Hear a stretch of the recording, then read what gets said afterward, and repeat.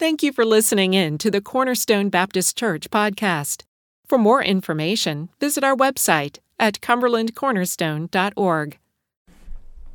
Well, good morning. We're glad that you have joined with us today as we gather for our Sunday morning service here at Cornerstone Baptist Church. And I'd like to encourage you to grab your Bible and open up with me to John chapter 13.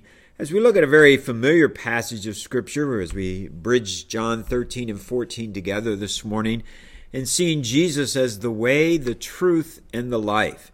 And I know that we've I know that we've had messages on this before, but we want to look at it in a new light this morning as we work our way through the Gospel of John. And I think this message has some great value for us, even in the world in which we are living in today. I know that there's a lot of confusion, there's a lot of nervousness, there's a lot of unsettled hearts, and there's some great words from our Lord here, and some great thoughts that we can gain from our Lord here as we think about this morning. But let's read the passage today, beginning in chapter 13 and beginning in verse 31, all the way down through chapter 14, verse 12. It says, "So when he had gone out," and speaking of Judas there, Jesus said, "Now the Son of Man is glorified, and God is glorified in him. If God is glorified in him, God will also glorify him in himself and glorify him immediately. Little children, I shall be with you a little while longer. You will seek me, and as I said to the Jews, where I am going you cannot come, so now I say to you, a new commandment I give to you, that you love one another, as I have loved you, that you also love one another. By this all will know that you are my disciples, if you have love for one another." Simon Peter said to him, "Lord, where are you going?" Jesus answered, "Where I am going you cannot follow me now, but you shall follow me afterward." Peter said to him, "Lord, why can I not follow you now? I will lay down my life for your sake." Jesus answered him, "Will you lay down your life for my sake? Most assuredly I say to you, the rooster shall not crow till you have denied me 3 times. Let not your heart be troubled. You believe in God, believe also in me. In my Father's house are many mansions. If it were not so, I would have told you. I go to prepare a place for you. And if I go and prepare a place for you, I will come again and receive you to myself, that where I am, there you may be also. And where I go you know, and the way you know." Thomas said to him, "Lord, we do not know where you are going, and how can we know the way?" Jesus said to him, "I am the way, the truth, and the life. No one comes to the Father except through me. If you had known me, you would have known my Father also. And from now on you know him and have seen him." Philip said to him, "Lord, show us the Father, and it is sufficient for us." Jesus said to him, "Have I been with you so long, and yet you have not known me, Philip? He who has seen me has seen the Father. So how can you say, 'Show us the Father'? Do you not believe that I am in the Father, and the Father in me? The words that I speak to you I do not speak on my own authority, but the Father who dwells in me does the works. Believe me that I am in the Father, and the Father in me, or else believe me for the sake of the works themselves. Most assuredly I say to you, he who believes in me, the works that I do he will do also, and greater works than these he will do, because I go to my Father."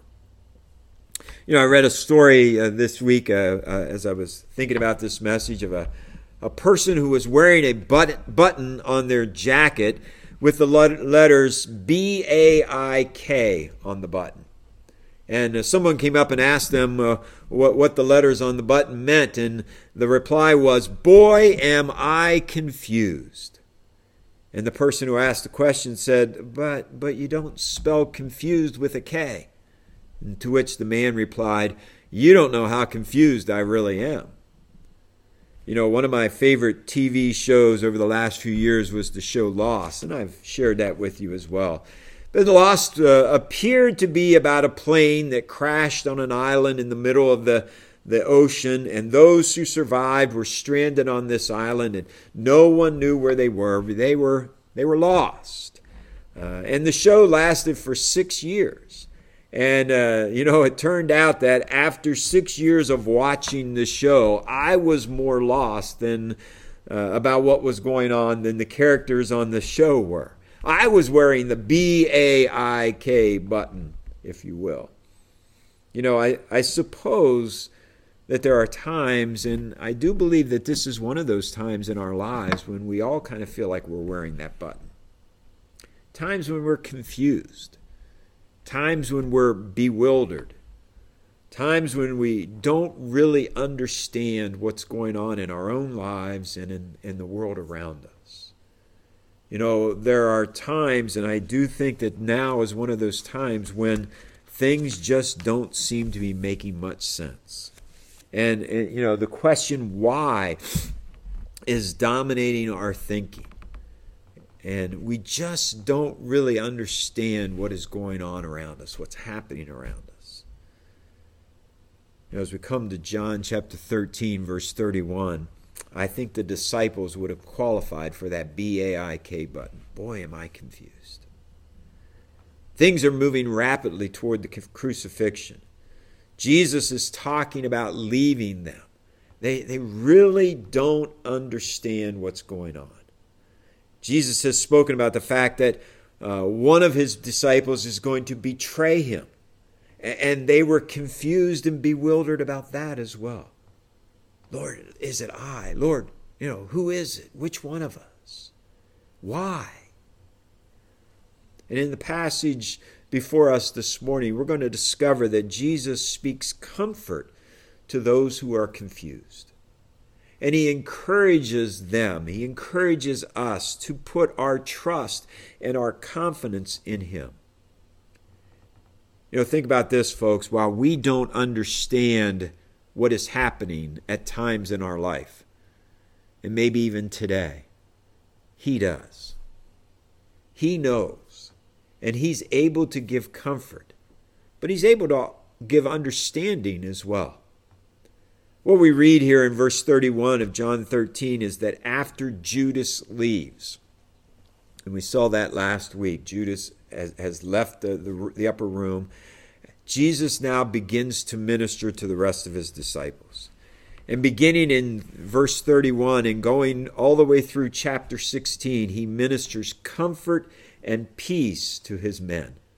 He answers their questions. He gives them understanding. And what we see is that Jesus cares about his own, and he ministers to his own when they are confused, when they are bewildered, when they are not understanding what is happening. And he does the same for us today. Be encouraged by that. Be encouraged by that. So as we look at this passage this morning, there are really three things that caused the disciples to be confused or bewildered. And we want to look at each and every one of them. The first thing is their fears. And fear does that to us. But their fears is seen in verses 31 through 38. As Jesus, the one who has been their closest friend, and actually he's been more than just a friend, he's their teacher. He is their master. He is the Messiah. And now he is talking to them about leaving. And he says, now the Son of, verse 31, man is glorified and God is glorified in him. If God is glorified in him, God will also glorify him in himself and glorify him immediately. Little children, I shall be with you a little while longer. You will seek me. And as I said to the Jews, where I'm going, you cannot come. So now I say to you. Jesus is talking about leaving them. I don't know if you've ever lost your best friend, but those of you who have lost your best friend, or you've lost a spouse, or you've lost a child, or something along those lines, you have some understanding of the feeling of these men. Again, I tell you stories that are familiar to me and that probably you're getting tired of hearing. But we moved from Eckerd, Maryland to Columbus, Ohio when I was 11 years old, right in the middle of my 6th grade year. And it was a difficult time to leave my friends here and to realize, I might see that as an 11-year-old. I probably don't even really understand that I'm going to see them probably again in my life. But as far as I was concerned, they were gone. And maybe you had the same experience, kind of had the same experience when I graduated from college. graduated from high school. You're leaving people behind, friends behind. Many of you have moved from one area to another area, leaving friends behind. Here Jesus is talking to his disciples and he says, I'm going to leave you. And think about it. This is more than just their best friend. He's their hope. He's their Savior. He's the Messiah. And as he speaks of his departure, he speaks about his glorification in verses 31 through 33. And we know the truth of the matter is these disciples would be glad to see him to be glorified.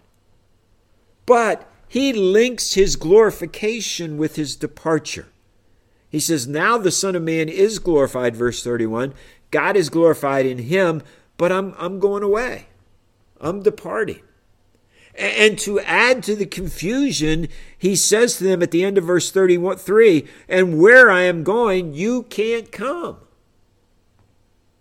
I am going someplace. I'm going away from you, and the place that I'm going, you can't follow. You can't come. Then in verses 34 and 35, he gives them a command that implies he will no longer be with them. This departure is going to be permanent.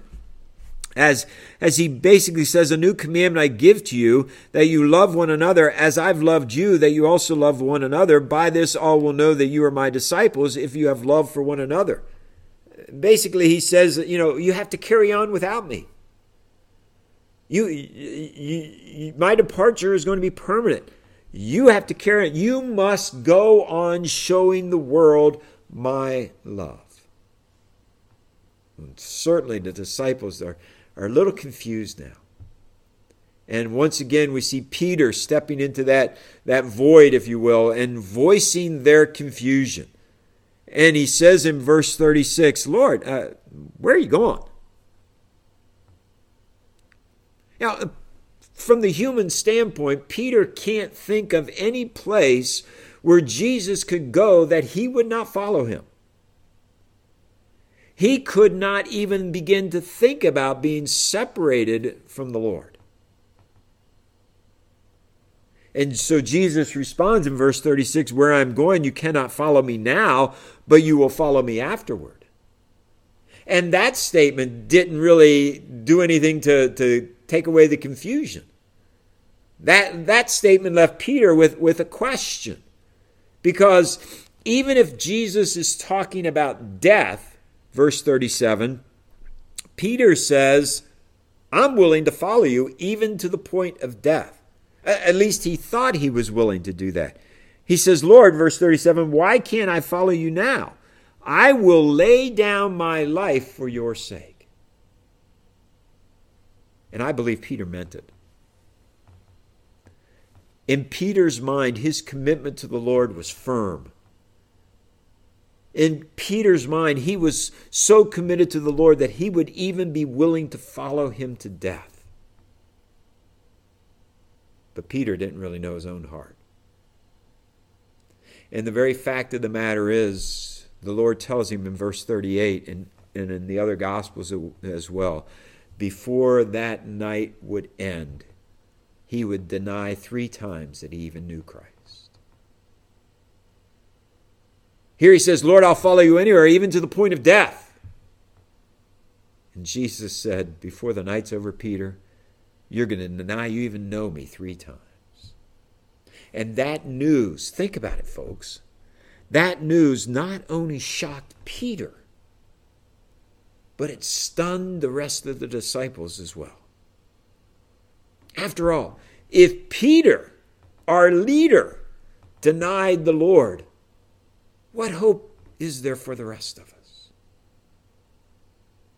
And as we come to chapter 14, you have to get all these things in your mind. The Lord's saying, one of you is going to betray me. The Lord's saying, Peter, you're going to deny me. And guys, I'm going away and it's permanent. I'm not coming back. And where I'm going, you can't follow now. You'll follow later, but not now. And Jesus knew that the events of this night had troubled and confused his disciples. He could read it in their faces. And that's why I think in verse 1 of chapter 14, he says to them, don't let your hearts be troubled. He calms their fears by encouraging them to rest their faith in him.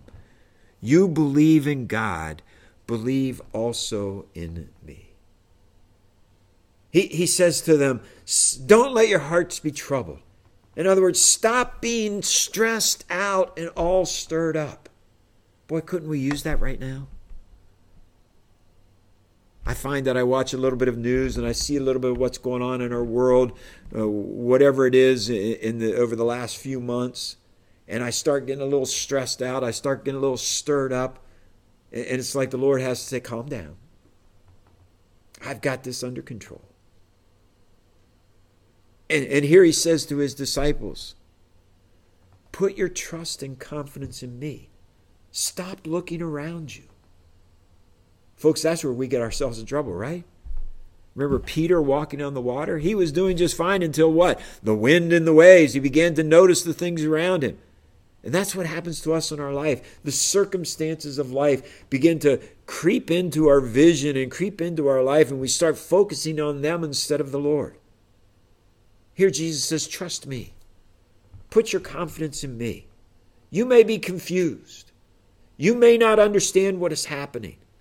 But you can trust me, and you can put your faith and confidence in God and in me. You see, that's the answer when we're confused. That's the answer when we don't understand. That's the answer when we don't know what way to turn. I don't know what it is that's causing you to have those feelings. Maybe it's a personal issue. Maybe it's a relational issue. Maybe it's what's going on in our world today. But when we find ourselves in that boat, the Lord says, hey, don't get stressed out. Trust me. When you don't know which way to turn, trust me. When you don't understand, trust me. When you're confused, boy, am I confused, trust me. Their fears. Notice the second thing, their future. In verses 2 through 6 of chapter 14, Jesus now begins to tell them a little bit more about where he is going and why he's going. And then he tells them a little bit about how they are going to be able to follow him at a later time. And what he tells us here in verses 2 through 6 is his departure is really in their best interest. And they might not understand it, and they might not realize it now, but it is necessary for him to go away in order to secure their future good. He speaks in verse 2, in my Father's house are many mansions, many dwelling places. If it were not so, I would have told you. I go to prepare a place for you. Here Jesus talks about dwelling places in his Father's house and preparing a place for them. You know, when I think about the mansions, we used to sing that, I've got a mansion just over the hilltop. You know, and then you begin looking at that word, and Bible teachers will talk to us about, oh, it's really a dwelling place. It's really like a condominium. I want to think about it as a mansion. But it really is just a dwelling place in the Father's house. And he says, I'm going to prepare that for you right now. His departure, his death, is essential if he is going to open up heaven to his followers. And his departure may cause them grief here and now. But it's going to bring them great glory in the future. Yeah, it's going to be a difficult few days, the Lord says. Yeah, it's going to be a difficult time. But one day, you know, what I'm doing one day will provide a place for you in heaven. Well, we discover in verse 3 that his departure really isn't permanent. Notice what he says, and if I go and prepare a place for you, here's a great promise, one of the greatest promises in all of Scripture. I will come again and receive you to myself, that where I am, there you may be also. He will return. And when he returns, he will take his followers with him. And they will surely follow him, where? into the Father's house. What's the Father's house? Heaven. Our eternal home. And Jesus concludes in verse 4 by saying, and where I go you know, and the way you know. He says, not only am I going away, you know the way. You know the way there. And Thomas is still a little bit confused, and he voices that confusion in verse 5. He says, Lord, we don't know where you're going, and how can we know the way? We don't know where you're going, Lord, and if we don't know where you're going, how could we possibly know how to get there? And to relieve their confusion, Jesus makes that great statement in which he sets forth another one of his great I am claims. As he says in verse 6, I am the way, the truth, and the life. No one comes to the Father except through me. See, folks, not only does he understand what's going on in our lives, not only does he have the answer to our problems, it is vital that we understand that he is the answer. He is the answer to man's greatest need. And so often, even in our sadness, and even when we need comfort, and even in our loss sometimes, we are looking for other people to fill that void. We are looking for other things to fill that void, when in reality, he is the answer to our problem. It's not other things, it's him. It's the Lord. And he is the way, the truth, and the life. Let's just think about those very briefly. And we could preach a message on each one of these. In fact, we have. But let's just very quickly look at he is the way, he is the truth, and he is the life. Let's first of all take he is the way, verse 6. I am the way. What does that mean? He's the only way into the Father's presence. He is the only way into God's house. He is the only way to heaven. You see, Jesus is the only way by which sinners, and we're all sinners, can come to God and be assured of a place in his house in heaven. There's an old saying back in the day that all roads lead to Rome. And to some degree in the old Roman Empire, that was actually true. Everything, Rome was the hub, if you will. But I've heard another saying in the spiritual world that is definitely not true. And that is this: all roads lead to heaven. And there are those who believe that different religions are not traveling on different roads that will, that they're ultimately, that all those different religions and all those different roads will ultimately lead to heaven. And that's just simply not the case. Different religions are not traveling on the road to heaven. They are simply leading people to hell. All roads do not lead to heaven. People are not getting to heaven because of their own thoughts. People are not getting to heaven because of their own good works. People are not getting to heaven because of their religious activities.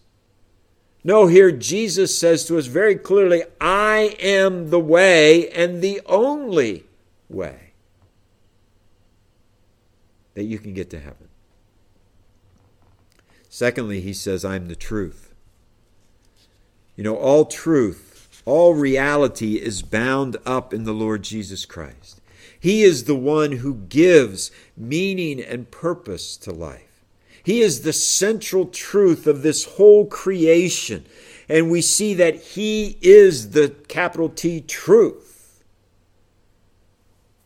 We've talked many times over the last couple of years that our world no longer believes in absolute truth. Our world no longer believes that there is absolute truth. We want to all have our own idea of what truth is. We want to have our own idea of what reality is. But absolute truth, folks, does exist. And it can be found in Jesus Christ and in his word. That this is absolute truth. And even though our world doesn't want to accept it, and by the way, I think things are going to get worse in that regard. I think that things are going to get more difficult when we want to stand on absolute truth. But absolute truth can be found here and can be found only in Jesus Christ. Jesus Christ is the truth because he faithfully represents for us the character of God. Truth is an essential attribute of God. And without truth, he could not be God. And Jesus Christ is the truth because he is the only one who ever completely and accurately represented and reflected the character of God. That's why he says to us, if you've seen me, you've seen the Father. But look at the third thing in verse 6. He's also the life. Jesus Christ is the source of all life. In fact, life comes from him. John's already told us that in chapter 1. And death has no claim on him because death comes because of sin. The wages of sin is death. But the Lord Jesus Christ is the Son of God. He has not sinned. And so for him to die, he must voluntarily enter into that realm as our sin bearer. That's why we've been telling you week after week after week, he's not a martyr. He's not a victim. They could not have killed him. He voluntarily lays down his life because he wants to be our sin bearer. And he triumphs over death because he's life. And he imparts then life to all those who come to him. He is the source of eternal life. And that's why he must leave. For he is the way. He who is the way, he who is the truth, he who is the life. He must open the way to the Father's house. For there is no other way to come into the Father's presence except through the Lord Jesus Christ and his death for us on the cross. So their future necessitated his departure, and their relationship with the Father necessitated his departure. I must go away, he said. I must go. I must die. I must pay the penalty of sin. I must open the way to heaven. I must rise from the dead, conquering sin and death and hell once for all, so that we might have a place in the Father's house. I must go away. It's expedient that I go away. The third thing is the Father. The third thing that was kind of confusing them as you read verses 7 through 12 is the Father, God the Father. Since Jesus came to open the way up to the Father, to bring his followers into a personal relationship with the Father, they should now understand, because if they really knew Jesus, then they would also know the Father. That's what he says to us all the way back in verse 1. You believe in God, believe also in me. And now verse 7, if you had known me, you would have known my Father also. And from now on, you know him and have seen him. Jesus came to reveal God to man. And so if they knew Jesus, they should know God, the Father, as well, for they are of the same essence. In the beginning was the Word, and the Word was with God, and the Word was God. The same was in the beginning with God, It is Philip now that speaks up in verse 8 and reveals that he's also confused. He's wearing that B-A-I-K button as well. Maybe he's thinking about it, the Old Testament theophanies or Christophanies where God appeared in the form of a man. But he says to us, Lord, show us the Father, and that will be sufficient for us. He says, show us the Father. If we could just see God, Philip said, that would satisfy us. That would be good. That would be enough. Boy, have you ever said that about something? Man, if I could just see that, then I would know that was true. And some people are indeed like that with salvation. If I could only see God, then I would know it was true. But Jesus said, Philip, you still don't understand. Have I been with you, verse 9, so long, and yet you have not known me, Philip? You still don't understand who I am? After all this time and all this teaching, you still don't understand who I am? He who has seen me has seen the Father. So how can you say, show us the Father? Do you not believe that I am in the Father and the Father in me? The words that I speak to you, I do not speak on my own authority, but the Father who dwells in me does the works. Believe me that I am in the Father and the Father in me, or else believe me for the sake of the works themselves. Most assuredly I say to you, he who believes in me, the works that I do, he will do also. And greater works than these he will do, because I go to my Father. Jesus tells them, all of them really, that he is in the Father and the Father is in him. They are one. What did he tell us back in John 10? I and the Father are one. He's told us that in John 8. He's told us all the way through. And that's why the Jews want us, they understand he's claiming to be God. So if they would see Jesus for who he really is, that's been our question. Who is this Jesus? Then they will have already seen God the Father, for he is fully revealed in God the Son. You know, much like Jesus had said back to the religious leaders back in John 10, Jesus says here, if you don't believe what I'm telling you, and in verse 11 as well, at least believe the works that the Father has done through me, that you have seen through me. You know, even if you don't believe my words, at least believe the thing. You saw me raise Lazarus from the dead. You saw me give sight to the blind man. You saw me still the wind and the waves and turn water into wine and all of these things. At least believe that. And Jesus then, verse 12, reassured them that even though he must depart, the works of the Father and the works of the Son and the works of God would continue in and through them. Most assuredly I say to you, he who believes in me, the works that I do, he will do also. And greater works than these he will do, because I go to the Father. My departure is necessary. You're going to do greater things, and we'll see next week and in the weeks to come what those greater things are.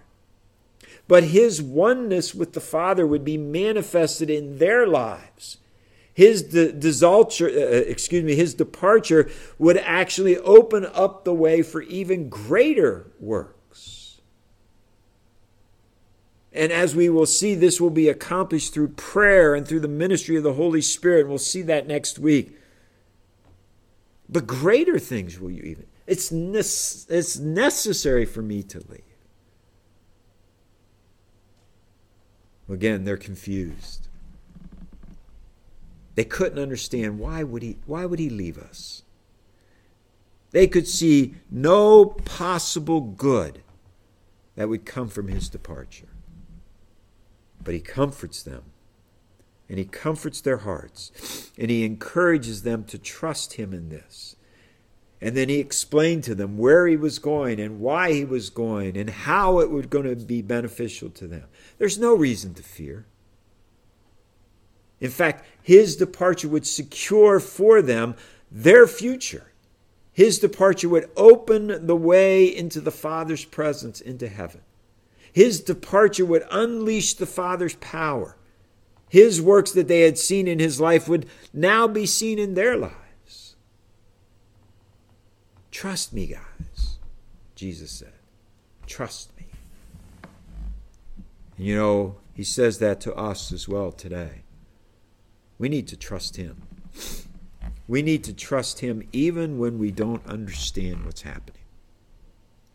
We need to trust him even when it sometimes seems like our lives are falling apart. We need to trust him when we lose a loved one. We need to trust him when we lose our job. We need to trust him when the stock market's going up and down. We need to trust him in the middle of a pandemic. We need to trust him in a world that is going crazy. We need to trust him and him alone. For Jesus Christ is the answer to our need. It's not other people. It's not a president. It's not a new law. It's not a new job or a new relationship. It's the Lord Jesus Christ and Him alone. He is the way, the truth, and the life. Do you know Him? Do you know Him as your Lord and Savior today? It's the only way you're going to have understanding. It's the only way you're going to have comfort through Him. Father, thank you for the fact that Jesus Christ has opened the way of salvation to us. Opened the door of heaven to your presence through His death and resurrection. Lord, I pray that each one has that confidence, that hope, that one day they're going to spend eternity with you. And Lord, if they don't quite understand that, or if they are trusting in something other than the Lord Jesus Christ, may they clearly see today that He died on the cross for their sins. And that's the only way to heaven. And Lord, I pray for those of us who are believers in a world that right now is just a little crazy. Lord, may we trust you. It's hard not to get caught up in the things that are happening in our world and to be stressed out. Lord, may we have comfort because we trust you. That we realize you are in control of all things. You are working all things out for your good and for your glory. May we trust you for that. Thank you for this morning and this time to worship together. In Jesus' name, amen. Thank you for listening. For more information on our church, located in Cumberland, Maryland, please go to cumberlandcornerstone.org.